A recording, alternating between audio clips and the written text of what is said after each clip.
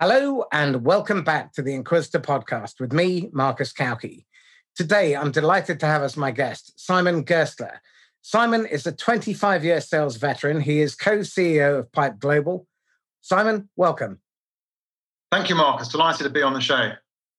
Excellent. I came across an article that you wrote some time back about why you shouldn't be hiring for experience. And we're going to be delving into that topic in a minute. But before we do, could you give us 60 seconds on your background, please? Born and bred in London. I'm actually now living in Israel, in Tel Aviv. I've been here about 15 years. Actually, believe it or not, I started in accountancy, did about a year at PwC before I realised that not cut out to be an accountant, and actually sales was my preferred method. So I started in old style sales. So I was door-to-door selling jewellery to jewellery shops, like a wholesaler. Got held up at gunpoint at one point and eventually moved into fashion, working for a custom tailor company, US company. We used to work in Canary Wharf and visit busy executives in their office, including actually Boris Johnson. So don't blame me, but I actually kitted him out with many suits over the years. He wasn't our best model, to be honest. That wasn't Tom James, was it? It was Tom James, yes. Oh, wow. Okay. One of my really good friends over in Sandler, Sean Coyle, that's how he started out. And he was selling $3,000 suits by the half dozen to partners in KPMG, that sort of thing. Yeah, same type of thing. So we were, it was a very well-run ship. And that's really where I got my sales training. I left in 2000 to go, the whole dot-com boom was going on. So I ended up in selling SaaS products. And I worked for two companies, on the founding team, which both exited, a company called Totally Legal, so UK-based company in the legal recruitment sector. And then subsequently a company called Graduate, selling alumni networking platforms to universities and schools. And that brings me to around today. About a year ago, with a colleague from Graduate, we set up Pipe Global, and we're working with a bunch of companies, from very small to much bigger household names, advising them on their sales and marketing strategies. Married with 4 kids, ranging from 22 to 14. Big sports fan, Arsenal fan, not that that's relevant for the podcast, and enjoy running and playing tennis as well. You've lost 3/4 of my audience now, haven't you? I know. Well, we actually won yesterday, so I can feel more confident about saying that than most other weeks for the last few years. Okay. So, Simon, tell me this. What are the 4 most common questions people ask you about building sales teams? Often it's amazing, even companies that are quite far down the track, it's how do we scale a sales machine? Like, how do we take it from where we are today and scale it, which is a very common question, even from experienced entrepreneurs as well. They get stuck very easily. They've taken a few wrong turns. Often get asked, who should we be hiring? What's the profile of the people we should be hiring? Strategy-wise, it's how do we, and based in 2020, what's our go-to-market strategy? Like, what should we be doing to bring on new prospects and also serve our clients well with valuable content? What channels is that? What type of marketing channels should we be deploying? That's a very, very common question that we address pretty much every day at Pipe Global. And the other thing would be about expanding in different markets within a company. So you often get companies that have released one product that's very good. So they would be asking for my advice is, should they stick with that existing product, or should they go into different verticals, different regions, etc.? And often the temptation is to try and go very wide, and sometimes the best strategy is to push what you already know best. Okay, so like I said right at the outset, one of the reasons why we started talking was you put forward the idea that you should not be hiring sales development reps for experience. First of all, why do you say that? Because virtually every job description tediously says must have 2 years, 5 years, 3 years experience, either in a vertical market or selling a particular type of product. And why is that horseshit? Well, Marcus, in my view, that's a very, very lazy way of recruiting. It allows you to just take the safe option. Where it comes from is actually my own experience. I've recruited dozens of SDRs who actually came without any background in the market at all. Part of it is because I feel an obligation to the next generation to give them a chance. Otherwise, where do they even get a foot in the door? Often, once they get that foot in the door, they really repay you with loyalty and hard work and dedication. It's their foot into the sales world. And just in terms of success, I've just seen it time and time again. There's other things I look for rather than have they done a year's experience. And sometimes it goes even further. They say not only do you have to have a year's experience, but you have to have it within cybersecurity or fintech. It's got to be in that exact vertical, which is crazier still. In your experience, how often have you seen people hire so-called experienced reps only to discover that they turn over incredibly quickly? It happens more often than it doesn't happen, to be honest, Marcus. It's a recurring trend. I mean, sales development, starting sales career is not easy when you've got to get on the phone and you're getting a lot of rejections. It does take a particular type of character. So it happens a lot. You've got someone who's ticked the boxes. They might have, even been fired from previous jobs and they popped around, but they've ticked the box of 3 or 4 years. Whereas the sort of criteria I go for are more characteristics, resilience, how quickly can you bounce back from having a day when you're getting nowhere? Really just being able to think on your feet as well. That's something that you can suss out in an interview, just by asking the right questions and seeing how they react to situations. Because anyone who's doing self-development the same in 2020 they were doing in 2017 is doing it the wrong way. And that is 100% correct. Oh, hallelujah to that one. Amen. So again, key takeaways here. Just because someone has so-called experience in a particular vertical market or in a particular role does not mean that they will perform well in your role. The majority, both in Simon and my experience, of people who you hire on the basis of having experience don't work out. That's more than 50%. It's worse than a flip of a coin. And in fact, in my experience, it's closer to the 75, 80% where people hire on that basis. And as he said, it is the lazy way of hiring. Copying and pasting a job description that got you the person you've just fired or lost probably isn't the best way to go out and hire up, which means that you hire better than the last person who was in that post. And look for characteristics like resilience. Look for their motivation, which is made up of their beliefs, their attitudes, and their values. Because without the right motivation, someone is going to die on their ass in an SDR role. It's hard. It's tough. It's repetitive rejection, and it requires consistency.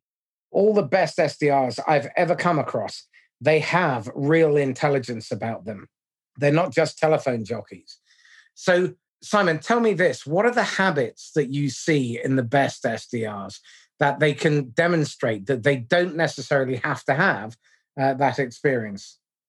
I think it's that they can follow a process because it's very much process driven. When you've got potentially a few hundred prospects that you're following and chasing over a period of time, if you're not very well organized and able to follow a set process, then you're doomed to fail as good as you're on the phone and the other outreach.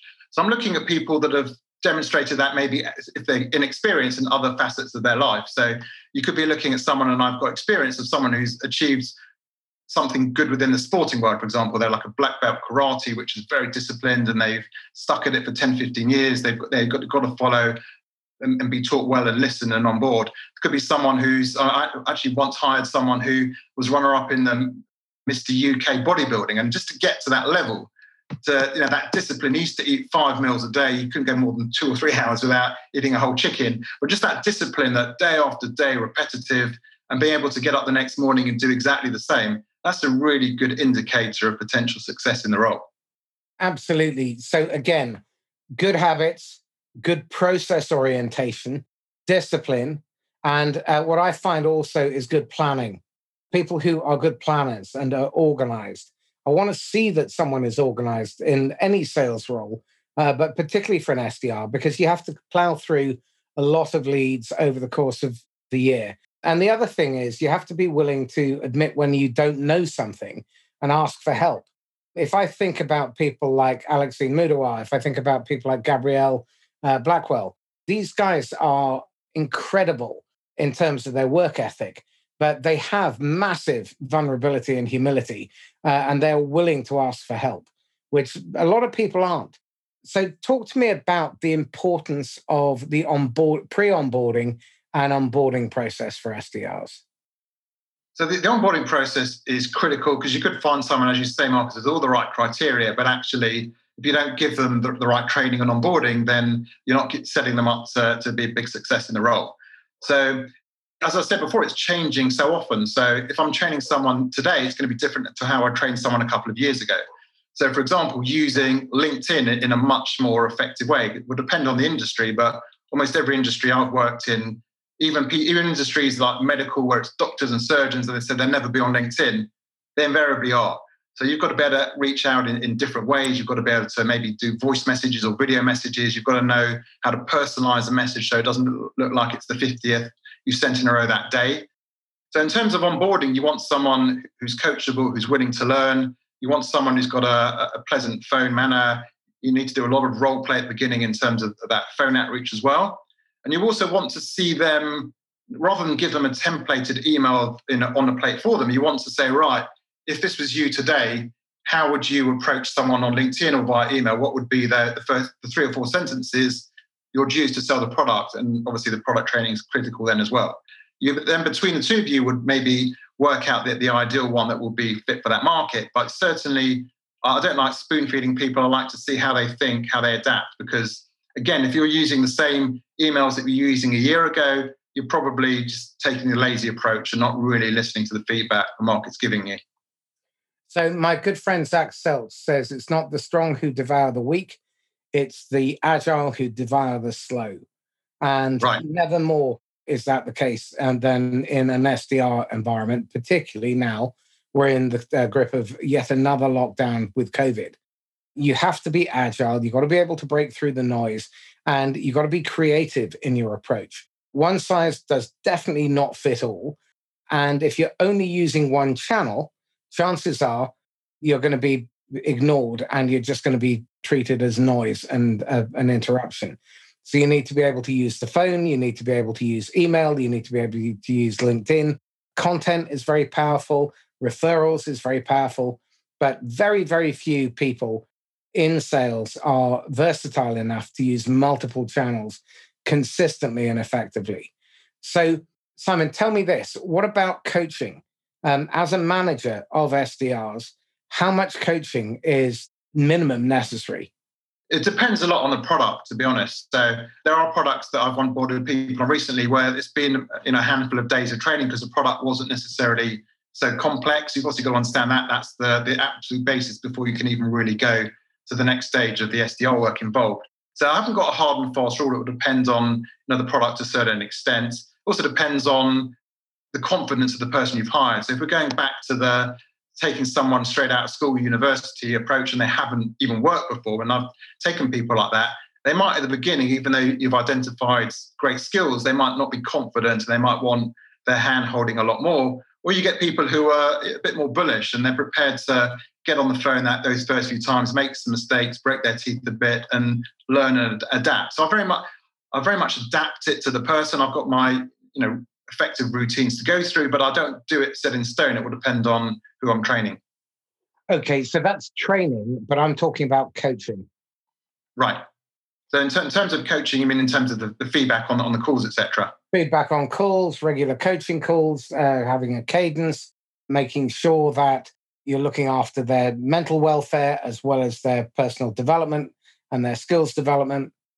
I've always seen myself as more on the mentoring side than the hard manager comes down tough on someone. So that's been my personality within sales as well. When I've been managing and leading people, it's more that mentoring thing, and certainly pretty laid back in terms of someone needs time to deal with a family situation, for example, working, knowing a bit about their background, their family setup, etc. We go back to Tom James as an example. So one of the reasons why I chose Tom James, and I really was looking at that time in my career for a proper grounding. I've been at this jewelry company where they just gave me some jewels and said, right, off you go, sell it.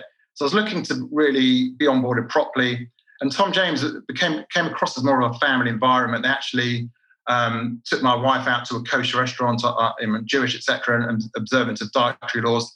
So they said, we want to sell it to your wife as well, why this opportunity. So they said, choose the nicest kosher restaurant in London, and we want to, it's a family thing. So very much about that. So having learned from the best in a way, what I wanted to do myself is to really understand the background from that aspect as well. In terms of coaching, it's ongoing feedback. So just hearing the calls, if they recorded a call which didn't go well, then again, it's to do with, as you say, the best people are the ones that say, hey, I messed up. How can I improve next time?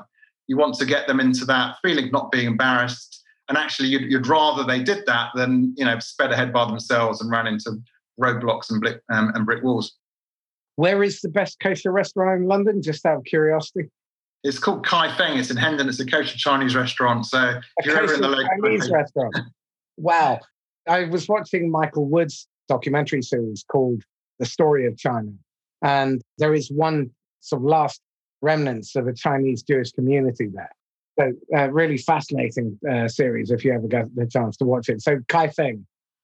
Kai Feng, yeah. There was actually a province in China called Kai Feng where they had a Jewish community like, a few hundred years ago. Yeah. Whereabouts is it in London? So it's in Hendon. North London. Okay. I'll definitely have to look that up then.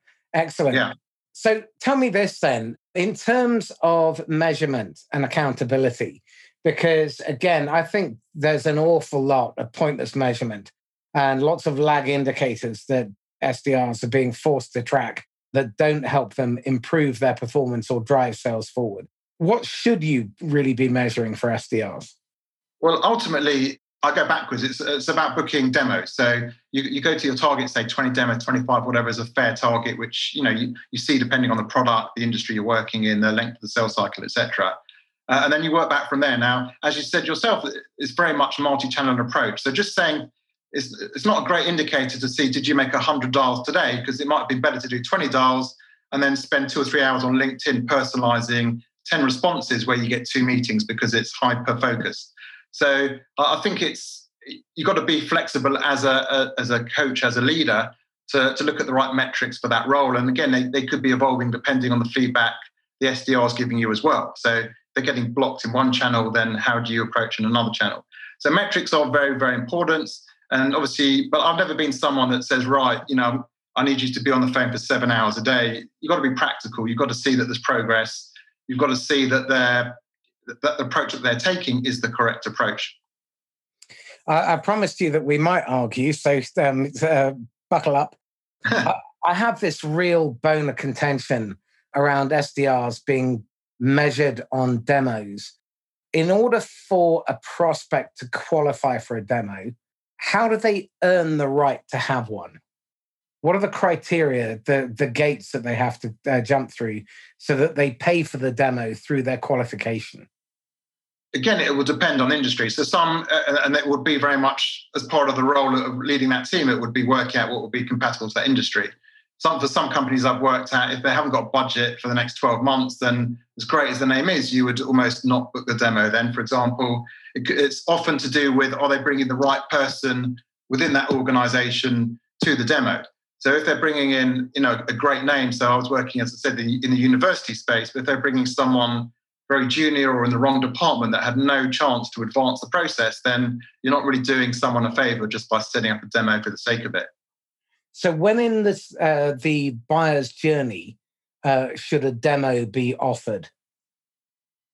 When in the buyer's journey, it should be towards the beginning of the buyer's journey. So obviously you've reached out to them, either it could be inbound, it could be, you've reached out to them by various ways. So the demo should be offered. The SDR, if you can really simplify the SDR role, it is to deliver on a plate the right person in the right company who's fit, potentially interested in buying that product or service. So it is pretty early in the process. I've generally worked with SDRs where I wouldn't call them secretaries, but sometimes that's the best way to portray them because they can otherwise get caught up in pricing discussions, etc., much too early in the process. And whereas really they want to set it up for the account executive to take them to the next stage. Right. Okay. So again, bounce it back over the net to you. In my experience, what I've found is many vendors race to do a demo because they think that the product will sell itself to some degree and that they need to evidence that the product can do whatever it is that the buyer wants. Unfortunately, most people who request or want demos are at best gatekeepers who can only say no or maybe. They can't say yes. And the people who have authority to buy rarely give a damn about the product. What they want is they're looking for an outcome. They're looking for a solution to a problem. So an early demo is a premature demo actually extends the length of the sales cycle, reduces the probability of closing, and often gets the vendor trapped in mud, spinning their wheels. Tell me I'm wrong and why. Again, it will depend on the product or service. I mean, I think part of what the SDR should be doing is getting the right person to that demo. And then sometimes it'll be someone who's very senior that can't get there, but within reason, part of that qualification process, almost even if you're talking someone who's like mid-management, is that they need to bring the senior manager who's their boss to the demo. That's part of the TIP, qualified call. So that's part of the role of that person. In terms of showing stuff on the demo, I believe that once you get them to the demo, I agree with you, it shouldn't be show and tell, feature, just feature, death by feature and death by PowerPoint. It should be going into, as you say, the why they'd be buying it, how it addresses their pain. And if you've got a skillful account executive salesperson representing the company, then even if they're slightly hazy while they came to the demo in the beginning, but they're in the right sector, the right product, then the skilled account executive should be able to take that on and make something of that. Okay. Again, experience has taught me that often the vendor is desperate to show the product because they love showing photos of their ugly kid. And the challenge with that is they haven't done enough in-depth qualification. So again, how much qualifying and what quality and kind of information should SDRs be gathering before they commit company time, money, and resource to a demo? So that they should be investing, have part of that role. You've got someone who's potentially interested in the call. You've got to make sure, as you say, you're not wasting someone's time and clogging up a potential sales pipeline as well. So they should be asking pretty direct questions about if it's the right person, if it's the right product, if they're suffering from the problems that the solution addresses. So that should be, to agree with you, it should be earlier on in the process. So when you get to that call, you know that you've got a potential chance to, not necessarily in that call, but to sell to that person going forward. So that is part of the skill, and part of the skill of an SDR is asking questions and asking the right questions and smart questions that will tease out the answers. Sometimes they don't know it themselves until you're asking the right questions. They don't even realize that issue is hampering their business.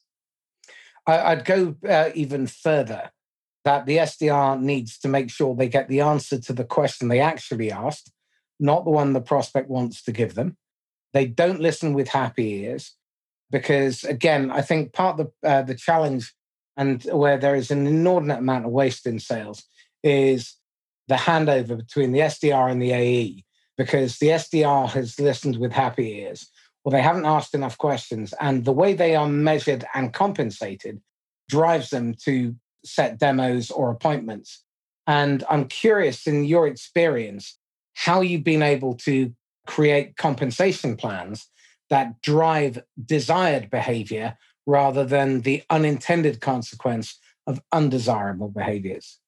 Well, ultimately, when the SDR comp plans that I've designed have been based on qualified demos rather than demos. So it's not in their interest to book 30 demos, of which half of them are the wrong person, the wrong company, just someone that they promised a 10-minute chat because they wanted a conversation rather than to see a product.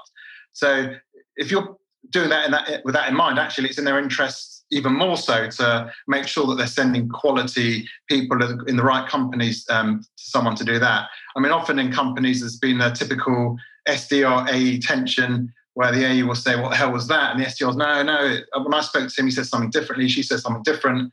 And sometimes you've always become like a referee between the two because there's money at stake and there's an AE doesn't want to take it into their pipeline to clog it up and give an artificial idea of where the business is and actually put pressure on themselves down the line if they've got 20 calls from the last month, but only a few of them are actually decent, for example. So you are sometimes playing the role of referee. I mean, companies I've been at where they've recorded the SDR calls and they've had to almost like replay them. So no, they did genuinely say that. On the demo, you actually messed up because you almost talked them out of it. So that has become a thing in companies I've worked at. The best companies I've worked in terms of the flow is having an SDR AE partnership. It was almost like a football partnership of, someone crossing the ball in and nodding it into the top corner, where you've actually got an SDR and AE who are completely in sync. They almost instinctively know the quality of the call because they're feeding back to each other all the time. They're in regular communication. And on that note, again, the best SDRs and the best AEs that I know do have that partnership and they help each other to get better. And the AE spends time regularly on practically a daily basis coaching the SDR on why a call was good, why it could have been improved, and helps them deal with difficult objections, difficult situations, how to avoid painting themselves into a box, making sure that the SDR is constantly improving. Because there are two proverbs about the tide. One is a rising tide raises all boats. And the other one is you get to see who's been swimming naked when the tide goes out. And I think too often there isn't that partnership. The AE will sometimes see the SDR as a relatively unskilled ignoramus who's there to do their bidding. And that's the worst kind of AE because they're selfish and they're not helping raise the SDR's game. SDRs do a vital job and they do a difficult job, and they need the support of the AE to give honest, constructive criticism. So when you're giving feedback, the 3 Ps that David Sandler came up with, potency, protection, and permission, need to be in place. So both sides can state their opinion. They're not going to be punished out for what they say, and they're both protected. But equally, they have permission to give their honest perspective. And the net result of that is that you end up developing a fantastic partnership. And I look at someone like Alexine Moudawar and what she does in terms of coaching her SDRs every day without fail. She's constantly helping them to raise the bar on their own performance, which in turn makes her job easier. And it's crazy for you to treat an SDR poorly because they will suck up your time on bad meetings with non-prospects and non-opportunities if you don't help them to improve. Now, if they keep making the same mistake, then you have to have a difficult conversation and you need to confront it. Don't let it go on for too long. But you do let them fail. You just don't let the business fail. And This is one of the big challenges here. Okay, so we've touched on compensation. We've touched on onboarding, recruitment, and training. What I'm curious about is career pathing for SDRs. Obviously, people coming into an SDR role are likely to be at the younger end of the spectrum. And experience has taught me that these guys want growth, they want experiences, they want challenge, and they want to learn. So right at the point of recruitment, what's the conversation that you have with SDRs about their career opportunities? Well, this is actually interesting, Marcus, because it's something I didn't mention at the beginning, but it is very relevant for this question you've asked. It's a great question. I'm normally looking at an SDR, and this is maybe not unique to me, but maybe it's something you won't agree with, or other people won't agree with. When I'm recruiting an SDR, I'm effectively also looking at them saying, has this person got the potential to become an AE in 18 months, 2 years, 2.5 years in my company or in a similar company? And I'm looking at if it's someone who I think is going to be boxed in as an SDR for many, many years to come, and I'm working at growing a company, that actually is a sort of negative strike against them. What I found in my experience is, in terms of the role itself, it's very hard to do the role for 3, 4, 5 years. So you've got to offer them the ability to manage other SDRs and get much more involved in the administration and managerial side and develop them as managers and coaches in their own rights. Or they're looking to effectively move into sales and get promoted within a time frame that's realistic and would play into their abilities they've demonstrated over that time. So I'm looking at someone who I think is ambitious enough to not want to be an SDR in 2 or 3 years' time. Maybe I said I'm wrong in that. I'm looking at someone who's got that ambition who, if I'm at that company, I could onboard as an AE within that time frame. I'm not averse to someone who wants to stay in an SDR role, but like you, I'm looking to find out what their motivation is. I want to find out what type of career they want and what choices they want their career to afford them. I want to understand about the life that they're trying to create for themselves. Because if an SDR doesn't really have a long-term vision, then chances are they're going to be very, very transactional. And when I'm training, I'm in the throes of recruiting 3 sales teams at the moment. And when I'm looking for my SDRs and my junior salespeople, I'm looking for people who are going to be prospecting for customers who are going to be customers 5 years down the road.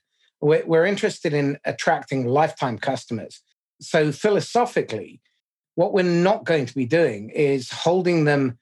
And again, I'm sure I'm going to get bitten in the arse on this one, but I don't want them focusing on this month's or this quarter's target. I want them focusing long term. I don't want transactional salespeople. I want strategic salespeople. And I want my SDRs to think like that as well. I want them to think about the business. I want them to think about where the customer is. Which season are they in? Are they in spring, summer, autumn, or winter?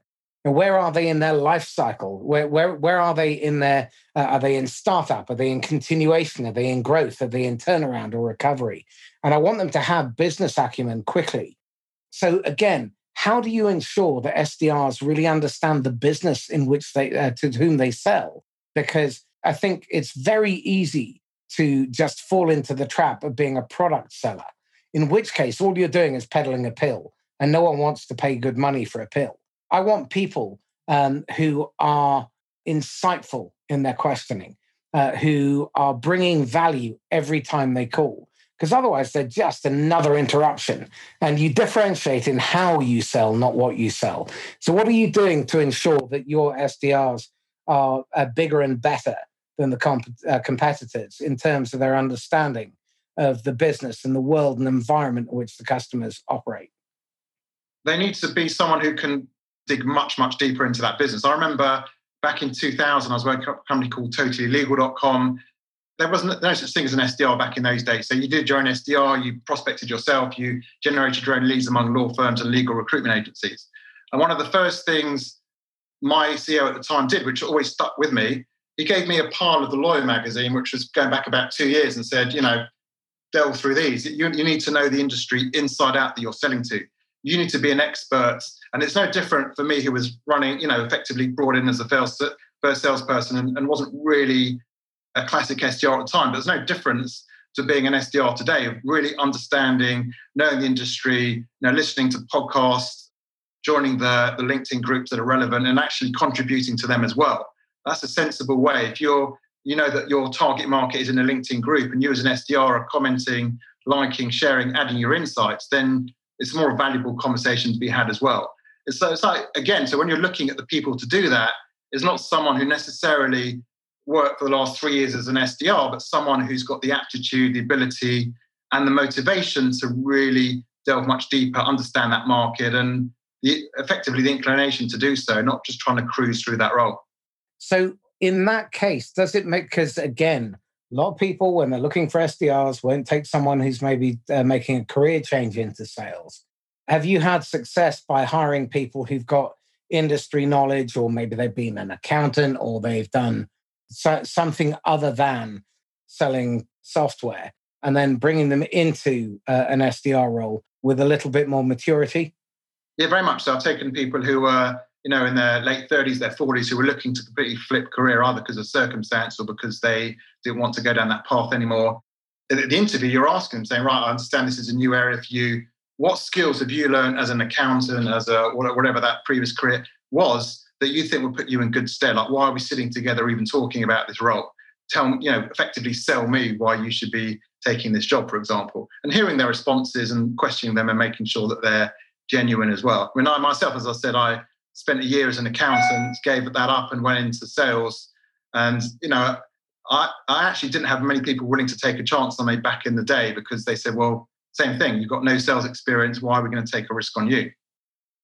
I mean, the simple response to that is, how many times have you hired people with experience and they've turned into an absolute dog?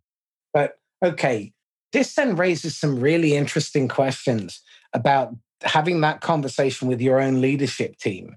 Because undoubtedly, questions will be asked of you. Have you lost your mind that you're recruiting outside of the faith? So what are those conversations like? It depends on sort of the role you've got within the organization and the credibility you've brought with previous hires. So if I've been able to demonstrate from people outside of the organization that I've brought people in who had no experience and who've gone on to fly and do really well, then my senior management team are going to have faith in me that I'm going to make the correct decision again. Again, it's my neck on the line every time. If I'm hiring 3 duds in a row, it's going to come back to me. So I've got to sell it. I've got to sell it to them of why this person, what the unique attributes they bring would put them above someone who did the same role for 2 years in another organization. But not to, again, it's not that I would never hire someone who had experience, but going back to the original premise of the conversation, it's that attitude that if you haven't got experience, you're not even in the game. So if you've got 2 years experience, you want to stay as an SDR, you've got great skills, and I'll be stupid not to consider you alongside the newbie as well. So I think it's the way you sell it back into the company. And I've been fortunate to have worked for CEOs in the past who've given me absolute faith and trusted my judgments and let me run with my decisions as well. Sam Walton, the founder of Walmart, if you were a store manager and you hired anyone, a janitor or someone, and they left within 6 months, you were flown out to the headmaster's office to explain why that person left. You only did that once, really. So my question is this. I see the battlefield littered with the corpses of burnt out and failed SDRs. And my premise is that that's the manager's fault. It's whoever hired them and didn't set them up to succeed. So if you're advising leaders of businesses, founders, CEOs, owners, what would you advise them to do around training and developing managers? It's key. If you're not training the managers properly, then the company's only going to get to a certain level. That's the absolute key. So I think that it's to invest in the training for the managers themselves, to see where they can develop their own skills. You should have managers that want to go on courses, to learn more, to read more, to understand more about the sector as well.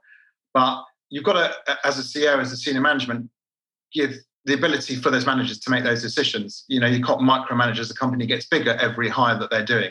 So you've got to give them the tools. It could be going on a managerial course, for example. It could be something that's going to give their skills a boost to the next level. So you've got to invest in your managers, as you say, so that they're not making the decisions that land them in front of the headmaster's office, which isn't going to help anybody. So for those of you listening, pay heed. Middle sales management have the most precarious position in any business I've ever come across. They're the most undertrained, undercoached, and under-supported people. They're typically 2 quarters and they're out. They're normally promoted for being good at selling, not necessarily good at managing, which are totally different skill sets. If you are not coaching and developing and giving a good runway to managers from sales role, if you're promoting internally and giving them a 15, 18-month runway, learning their craft so that early on in their sales role, they're mentoring a junior new hire. They're coaching, they're training, they're doing ride-alongs, they're listening in on calls, they're doing call analytics. They are running sales meetings, they're running daily huddles. You're helping them learn how to manage the CRM reporting.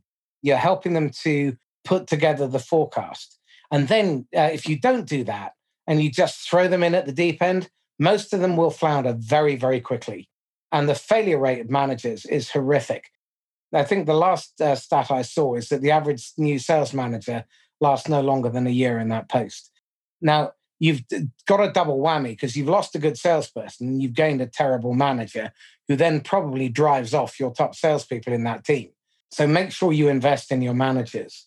Okay, tell me this. I see an awful lot of investment in technology.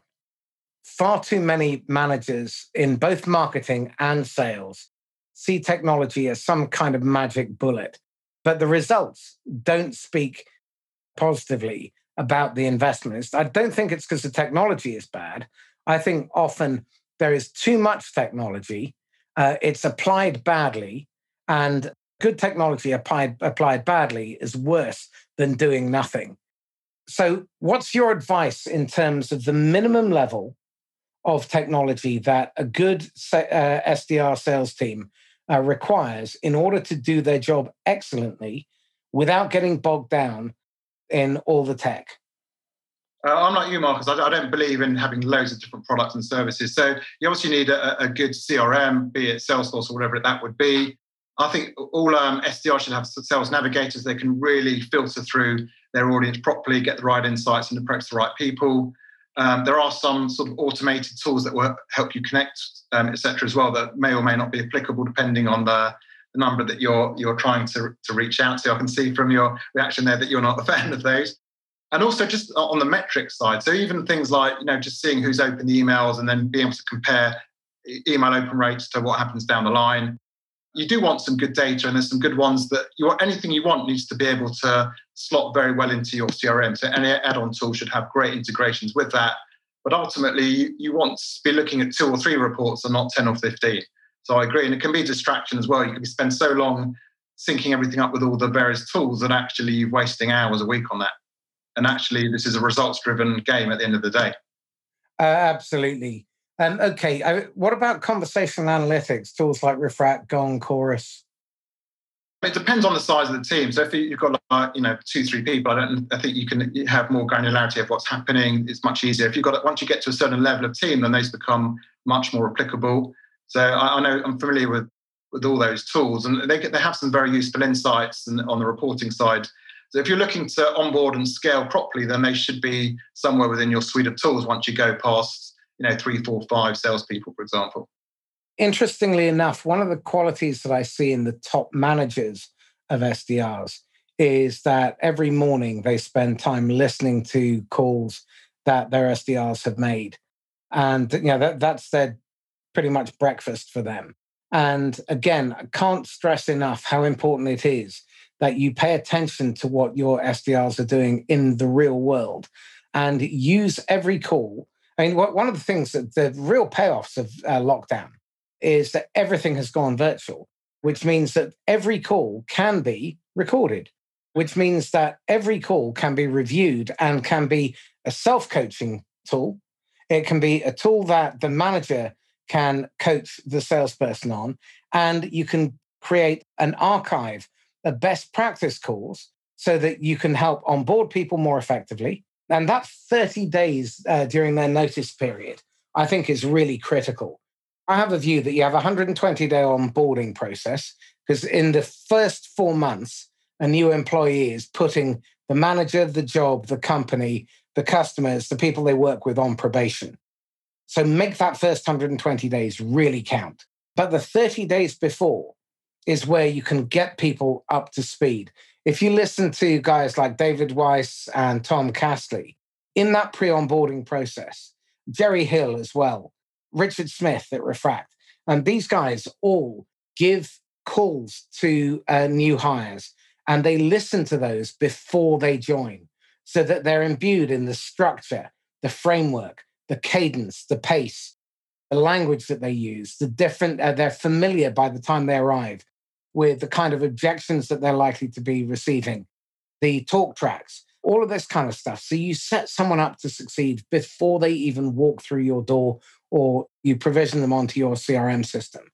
So again, I can't stress how important it is that you prepare people and help them build rock solid foundations. Remember how hard it is. If you're a fusty old bugger like me and Simon, we've gone through this. And I think a lot of us have forgotten how hard it was in the early days. I hark back to my first sales job, which was walking around Stockport in a horrible, drizzly February. It's always drizzly in Stockport. And it's very hilly, in new shoes, knocking on doors, walking into retailers, getting rejected constantly. And that was the time when you had to have a pocket full of 10p coins so you could make calls from phone boxes with that disgusting stench of the phone. We've forgotten how hard it was. And it's really tough out there. So make sure you set your SDRs up to succeed, not fail. Simon, this has been really enlightening. Thank you. Tell me this, what are you struggling with? What are you wrestling with at the moment? Well, I've set up this new business, Pipe Global, in the last year or so. So I'm wrestling about how I'm going to grow that, how I'm going to keep the pipeline of our new clients going. The nature of what we do is come and go because we're helping clients at a certain stage of their journey. So I've always got to be almost paranoid that within 3 to 6 months, they'll get someone internally to replace the service I'm offering them as an external consultant.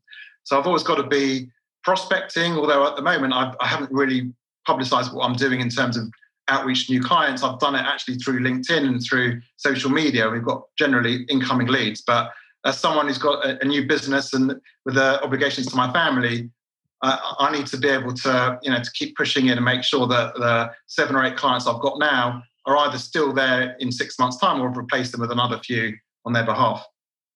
Have you ever considered having people buy your resource as a reward for top performers?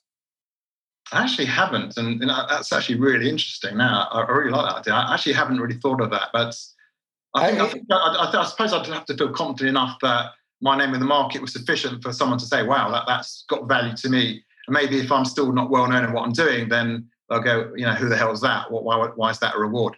Well, if you think about this, if you're a sales leader, do you want your high earners to be spending their time on a high value but high effort activity that takes them away from speaking to customers? What we all want is our top salespeople speaking to or in front of customers. We don't want them spending 3 days on the phone every week in order to book 5 or 6 meetings. If you can feed them those 5 or 6 meetings and they're doing 3 meetings a day, that means you get 15 times they're in front of customers instead of 3. That increases your profitability fivefold. Yeah. There's real value in selling that as that proposition. Yeah. No, sure. It's something I hadn't considered, but it's a great idea. And as I try and evolve how we're going to grow as a business, so those are the sort of things I need to consider in order to provide value and keep this momentum going of this new business I've got. Excellent. Okay. You've got a golden ticket and you could go back and advise the idiot Simon, age 23.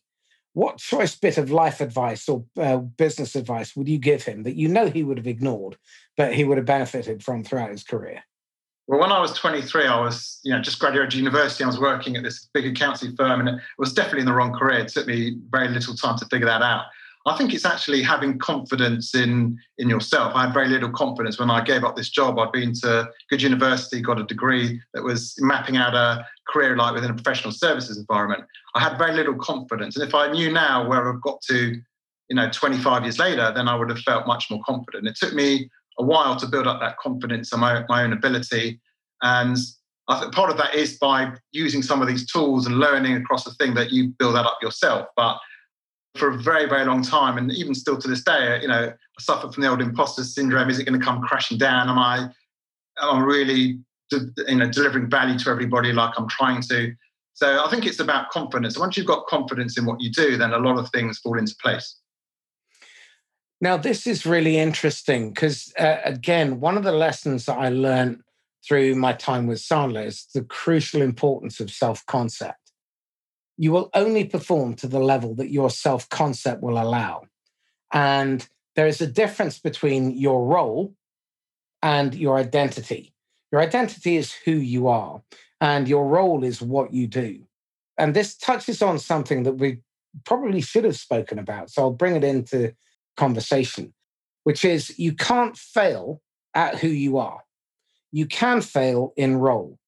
And I think so many SDRs are afraid of failure because either they've been brought up to see failure as a personality defect, or they've been punished for it in role. And so they play it safe. And I think one of the most important lessons that I've learned along the way, and it's taken me far too long, is that you should maximize your risk. You should risk failure every day. And if you're not failing every day, I think you've just wasted that day. In the same way that if you haven't captured at least 3 good lessons, you've wasted that day. So in terms of that confidence comes from failing, learning, applying the failure, applying the lessons of failure, and getting better. And what pushed me into making this change, because I left Sandler a couple of weeks ago, and for a long time, I wasn't really sure, should I, shouldn't I? And family circumstances meant that we needed to make a change. But what gave me the confidence was the amount of times I've been to speak to people who own profit and loss accounts of 200 million, 500 million, £1 billion a year. And they clearly understood less about selling and running a sales operation than I did. And they were earning big bucks. And I looked at their numbers and their results and their turnover rates and their levels of profitability and the amount of money and time they threw at marketing that was consistently failing to achieve results. I mean, one of the reasons why I argued with you about demos is often I go into companies and they have 0.5% to 6% conversion rate after they've demoed. I mean, what on God's earth is that all about? Yeah. So that whole piece around fear holding you back, don't worry about it. Nothing you do in sales is likely to be fatal unless you're selling something that is health and safety related. Fair enough. Okay. But if you fuck up a cold call, no one dies. Okay. So go out and take lots of risks. Don't worry if you mess up. If you're doing the cold call right, they won't even know where you're calling from anyway. Then if you really feel the urge, just mention a competitor as you hang up. Good tip there, Marcus. Okay. Tell me this. What books or videos, audios have you really been inspired by? Or what are you reading at the moment you think other people should pay heed to? I've actually, just in the last few years, I've actually stopped reading novels and I've been reading a lot of psychology books, not necessarily related to sales, but the actual learnings for sales are incredible. So the last few books I've read are all related to habits and psychology and understanding people. And I think that's really, even at this stage of my sales career, really sharpened up and understood, enabled to have better listening skills, to put myself much better in the seat of the other person. So it's quite a complicated book called Thinking Fast and Slow by Daniel Kahneman, who actually won the Nobel Prize. But it's really good about how the mind works and, autopilot in the brain, etc. So a lot of it I've been taking in is on the psychology side, and I think it's just got huge benefits. And I think there's a tremendous amount of psychology behind all of us as sales professionals, SDR, AEs, etc. And if you don't understand how humans work, not even how they buy, but how they work, then it's very difficult to be giving your best yourself. There's some fabulous books around heuristics. So there's Thinking Fast, Thinking Slow by Daniel Kahneman and Amos Tversky. Dan Ariely's books are all related to a similar subject as well, looking at heuristics, which are shortcuts to idiocy by and large. But it's how the brain works on autopilot. The Primitive Brain is a very good book. And I'm really thoroughly enjoying a book by a guy called Thales Teixeira, Teixeira, Understanding the Customer Value Chain, understanding how customers go through the process of deciding that they need help, that they need a solution. Because I think very often we forget that customers do not go through the same journey that we as salespeople think that they do. Salespeople and marketing people as well often make the mistake of assuming it's when we touch them through our marketing or our outreach and when they buy, and that's the customer journey. But the customer journey may have started months or even years before, and they have to live with the output for years afterwards. And if you don't understand that, then you'll find yourself in deep, deep trouble. It's worth following a couple of people. A guy called Martin Lucas from Gap in the Matrix. He does some really fascinating stuff. And his basic premise is humans don't understand humans. I would definitely follow Colin Shaw and his blog, Beyond Philosophy. And his podcast is really fabulous. And I would also pay attention to Mark Schaefer, Marketing Rebellion, because that builds from the psychology of buyers. And the whole premise is you start with the user and build out backwards from there. Another book I actually omitted to mention, but it brings it full circle a little bit in terms of the whole SDR thing, was a book called by Charles Duhigg on habits, which is a great book. And ultimately, what I'm looking for when I'm hiring an inexperienced SDR potentially is it someone that can develop or has already got the right habits that are going to make them successful. So that was a great book as well. So I'm a big believer in habits forming everything. And it's not just about in the workplace, it's about your family life, your social life, the way you exercise and everything. It all comes down to habits. So for many, many years, I didn't really buy into the value of habits. But a few of the books I've read have been around that topic, and I'd recommend Charles Duhigg's book as well. Two other things I'd strongly recommend people read. Charles Lamdin's blog, Columbus's Egg, is fabulous. He works for Intel. He's a coach within Intel, very technical, but incredible understanding of the human condition. And Og Mandino's book, which is called The Greatest Salesman in the World. And one of his key principal takeaways from that book is that you're a slave to your habits. You may as well make them good ones. And the problem is that we tend to be slaves to our crappy habits. Yeah, that's a great takeaway. Excellent. Simon, how can people get hold of you? How can people get hold of me? So connect with me on LinkedIn. There literally only is one Simon Gerstler, spelled Gerstler. So they can connect with me on LinkedIn. That's where a lot of my interactions take place. they can visit our website, pipeglobal.co as well, and they can contact us directly through there. And, that gives a bit of information about what we're doing. And I'll be happy to hear from any of your followers. And I love having conversations anyway about sales. I could talk about it all day. So one of the benefits of being more active on LinkedIn is I've established dozens of new connections and learned a lot myself over the past year or so since I've been more active. Well, I was the only Marcus Cauchi on LinkedIn, and then this bugger in Essex turned out. He's in recruitment. Yeah. So I'm jealous now. And Marcus, if you're listening, good on you. So Simon, thank you so much. No, absolute pleasure. Thank you so much for hosting me on your show. And I learned a lot, as I always do whenever I speak to you. So thanks for your insights too. And I'll certainly take you up on some of those book and blog recommendations. Excellent. So this is Marcus Cauchi signing off once again from the Inquisitor podcast. If you found this useful or insightful, then please like, comment, and share. And don't forget to subscribe. And if you feel the urge, then go to Apple Podcasts and scroll down just a little bit and then leave an honest review. You can give me as few or as many stars as you like, but I would appreciate the review because that gets more attention, apparently. And in the meantime, if you want to get hold of me, then email me at marcus@laughs-last.com. That's marcus@laughs-last.com, or contact me on LinkedIn. And if you think you'd be a great guest or you know someone who would be, then please put us in touch either via email or LinkedIn. And in the meantime, stay safe and happy selling. Bye-bye.